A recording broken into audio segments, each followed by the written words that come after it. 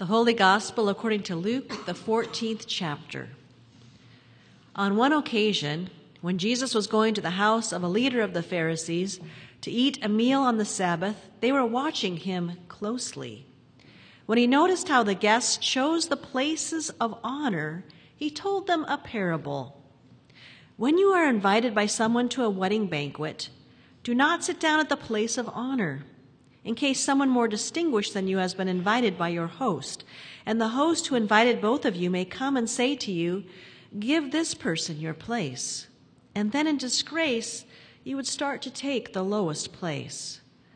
But when you are invited, go and sit down at the lowest place, so that when your host comes, your host may say to you, "Friend, move up higher."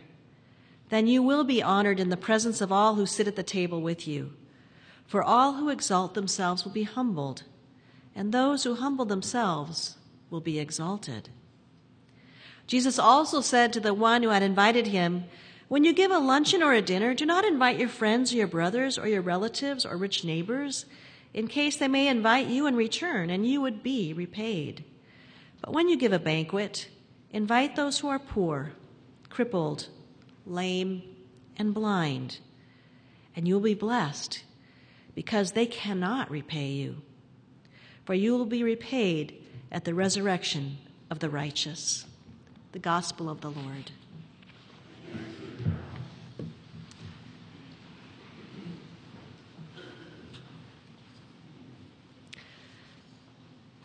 A while back, my husband and I went to see a Kenny G concert, that famous saxophone player at the Key Arena. You may have heard of him. Well, we were a little late getting tickets, but we decided to go on a whim, and we were able to get affordable seats on the main floor, but way, way, way in the back. So we went to the concert, and when we arrived, I would have to say we were just a little disappointed with our seats. Not only were they in the back row, but there was kind of a platform placed right in front of us that looked like maybe there'd be a camera person or someone who might need to place their equipment there, further blocking our view. But oh well, we'd get to hear Kenny G. So we began to get curious when no one came to place anything in front of us as the concert began. And then it started, and we could hear Kenny G, only he wasn't at the front of the stage. Instead, he was coming from the nosebleed section in the back of us. And he began making his way down to the front of the stage, playing as he went, with a spotlight following him through the row after row. And as he made his way down, he got closer and closer to where we were sitting, until he was standing on that very platform right in front of us. And we could see him looking down at us as he stopped right there to play a little mini concert just for us. And he said to us when he was done, "I bet you didn't expect to have front row seats." And indeed we hadn't, but we had been given such a gift. We didn't pay any extra for those seats. In fact, we were kind of slackers. We did not deserve that little private concert. And yet there it was, free of charge. It was our Kenny G moment. We felt like we had been given front row seats. So I wonder if you have had a moment like that, when you've been afforded front row seats and you didn't do anything to deserve it. Or perhaps you have been in an awkward situation where you wondered, where do I sit? Where should I sit? Who can't relate to that uncomfortable feeling when you go to a social event and there is no assigned seating? And you kind of have to find a seat, and it can bring up all those awkward feelings of a middle schooler, wondering where to sit on the first day of school in a crowded cafeteria, peering around, wondering, where do I sit? Who do I sit with? Where do I belong? Do I belong? Well, today's gospel lesson certainly can tease out some of those questions and emotions as we overhear Jesus' advice to his dinner companions. Being hosted at the home of a Pharisee, we assume that this is a room filled with other Pharisees, educated and perhaps wealthy men. There would have been no women invited into that room, only men. And they are all jockeying for position, closest to the host, assuming that they should be given that seat of honor. Well, Jesus quickly addresses the seating arrangements by giving this advice: take the lowest place. Now, that would have totally confused the guests. Why would anyone want to do that? But here is Jesus' logic. It is better to be humble and be exalted to a better place at the table than to exalt oneself and be humbled. You know, I think as Lutherans that we take Jesus very seriously, and perhaps maybe a little too literally.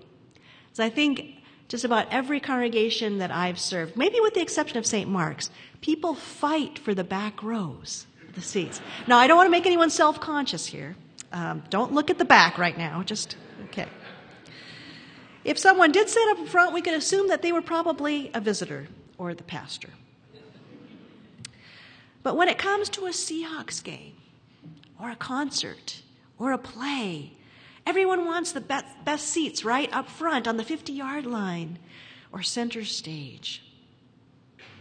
So what's this about? Isn't it okay to want to have a good seat? One might wonder, why is Jesus being such a buzzkill at this party? Or is Jesus' advice more about inviting the Pharisees in the room and those of us who are overhearing it to consider our own hearts? The heart of the matter is really humility, taking the back seat so that others may have the front seat. And this would have been a very countercultural idea for that time. Janine Brown, in her commentary on this text, says, Jesus' exhortation is to pursue humility, a concept with significant status connotations. Humility was very rarely considered a virtue in Greco-Roman moral discourse. Yet humility is to mark the followers of Jesus. I've heard it said about humility that it is not so much about thinking less of yourself, denigrating oneself, but thinking about yourself less, considering others. Let me say that again. Humility is not so much about thinking less of yourself, but thinking about yourself less. I think this is also an important word to our culture today, which is often obsessed with celebrity and the social elite. You know, when we look at the context of Jesus' teaching, it is spoken to a privileged class. They are learned men, well respected in the community, which gave them more power and prestige. And so when we hear these words today, we can ask ourselves, how might I be in that same position? How might I be privileged? How do I hear Jesus' words? And then what about those who don't find themselves in a privileged position? What if you don't have resources? What if you have a disability, or you're an immigrant, or you have some otherness that relegates you to the back seat? We can think of examples when fighting for the front seat was the right action to take. You can think back to the civil rights movement for Rosa Parks, a young black woman who was tired of sitting in the back of the bus because the front was for whites only. And she decided to make a change and to make a statement to sit in the front because she was tired. She was tired of injustice. She was tired of inequality. And it was time to do something about it. So she sat down in her rightful seat in the front. And it changed the paradigm. It shifted how we thought about who deserves to sit where. Well, for many in this world, who because of race or gender or resources always end up seeming to take a back seat. This word from Jesus is really good news. It's like getting a front row invitation. Come sit up here next to me. I bet you didn't expect a front row seat. So the question whenever we hear these words from Jesus and these stories is, where do we find ourselves? Back seat, back of the bus, or up front, needing to relinquish our seat? I have to admit, as a white, middle-class, married woman, educated, a pastor in this country, I feel pretty privileged. What might this mean for someone like me to become more aware of that privilege and to start noticing others, those not at the table, those who may need the front row? And to ask myself, how does privilege become a barrier? And then how might I use my privilege as a platform to share this kingdom message and Jesus' invitation?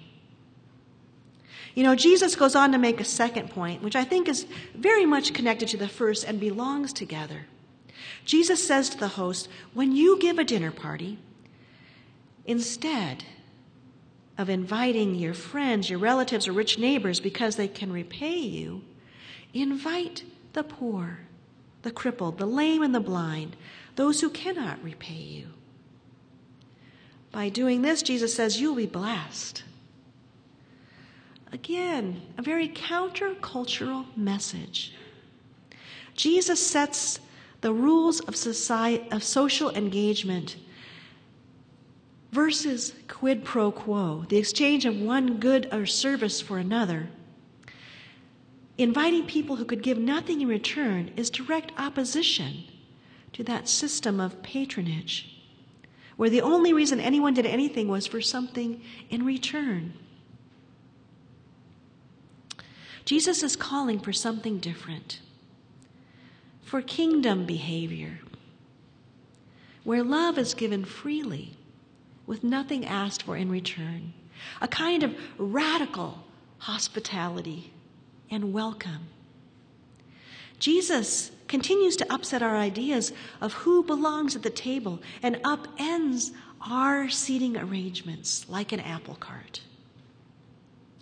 I heard this said about Jesus, and I like this, that Jesus did not so much birth a church, but he birthed a table around which all are welcome, regardless of position in life, regardless of race, status, gender identity, culture or creed, asylum seeker or immigrant, all are welcomed at the table. The table is the place where intimacy happens, where relationships happen. And we know that eating meals together is healthy. You may notice that we have a lot of meals provided here at St. Mark's. And we strive at St. Mark's to live out this radical hospitality and welcome through our many ministries that this community provides. And I just want to make this practical and invite you, if you haven't already, to look at the Learn, Serve, Grow list. Many of you are already participating in some of those ministries. So many ways that we can share a meal, provide a meal. One of the ministries that I wanted to highlight this morning as school begins is the Lunch Buddy program at DeLong Elementary School. Many of you may know about this ministry already. But Mary Olson is one of our Lunch Buddy coordinators, and I wanted to share with you how she describes this ministry. She says this: sometimes I wonder if 1 hour once a week really matters. DeLong's social worker tells me that our buddies, generally speaking, have rather poor attendance records, but they seldom miss school on their Lunch Buddy day. And sometimes lunch buddies ask if a friend can join in at lunch. Sometimes that grows to 3 or 4 friends gathering around the lunch buddy and their volunteer. Mary's philosophy is this: the gift of time is irreplaceable. It cannot be purchased at Amazon or Macy's or Best Buy or anywhere. Spending time with a person is one of the greatest gifts we can give to anyone, especially a child. How true.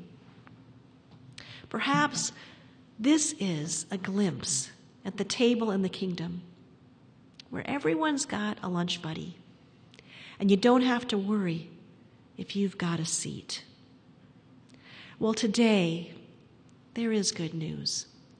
You are invited to a table, to the table of the Lord, where there is always a seat for you, where you can feast on a meal prepared just for you, to partake in the bread, Jesus' body, given for you, to drink of the wine, Jesus' blood, shed for you. You may wonder, is there a barrier that stands between you and the table? But then you realize, there is no barrier that Jesus can't overcome. Instead, there's a platform where Jesus comes and stands in front of you and says, you have a front row seat here. No, you didn't have to pay anything for it because Jesus, he paid the price. And he invites you today. Please come up here and dine with me. Amen.